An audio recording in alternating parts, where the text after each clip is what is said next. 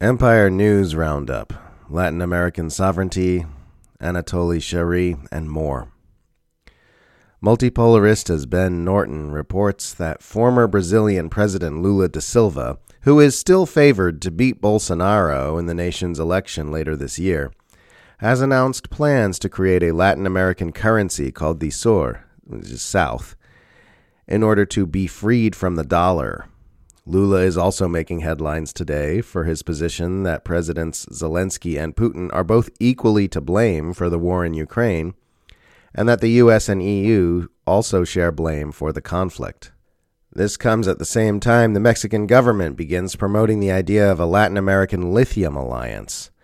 Bolivia's Caucasian News reports that Mexico's President Andrés Manuel López Obrador has expressed his intention to form an alliance with major lithium nations, Bolivia, Argentina, and Chile, for the mutual benefit of all nations involved.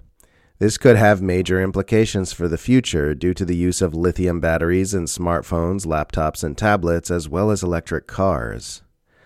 Latin America finally moving out of Washington's Monroe Doctrine sphere of domination and into its own collective sovereignty for its own benefit would be an earth-shaking historical development. That there appears to be some movement toward that end is both exciting and scary, because the U.S. empire isn't known for peacefully allowing its vassals to simply move out from under its thumb. Either way, though, the fact that nations around the world are coming out against the empire with increasing boldness is hugely significant.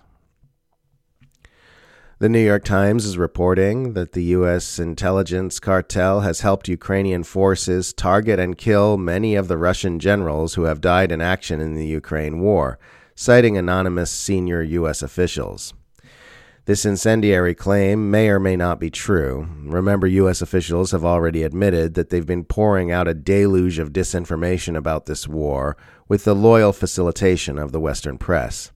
If this is true, it would mean yet another dangerous escalation in the U.S. proxy war against Russia. Oh, and on that note, it would appear that we are indeed allowed to refer to this as a proxy war now. The New Yorker has come right out and declared that the U.S. is in a full proxy war with Russia, a claim that social media users have called me a Kremlin agent and Putin cocksucker many times for advancing in the weeks preceding this narrative pivot.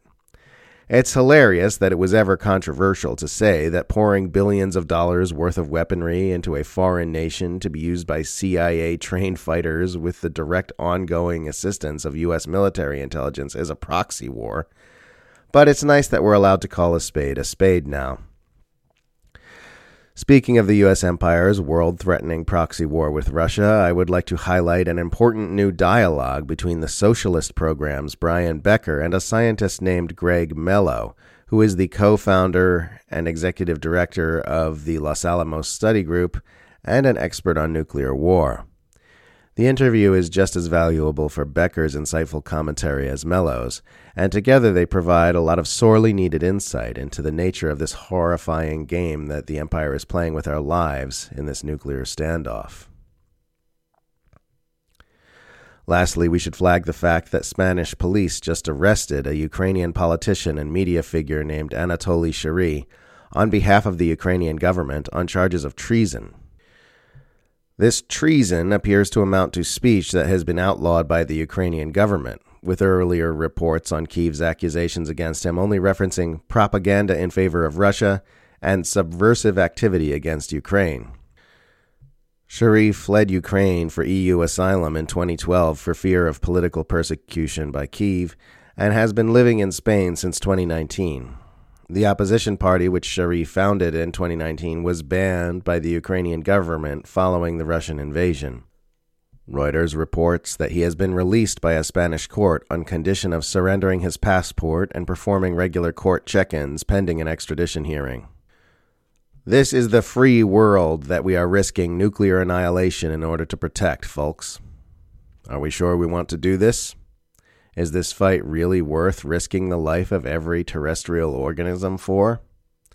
It's a question we should all be contemplating very seriously.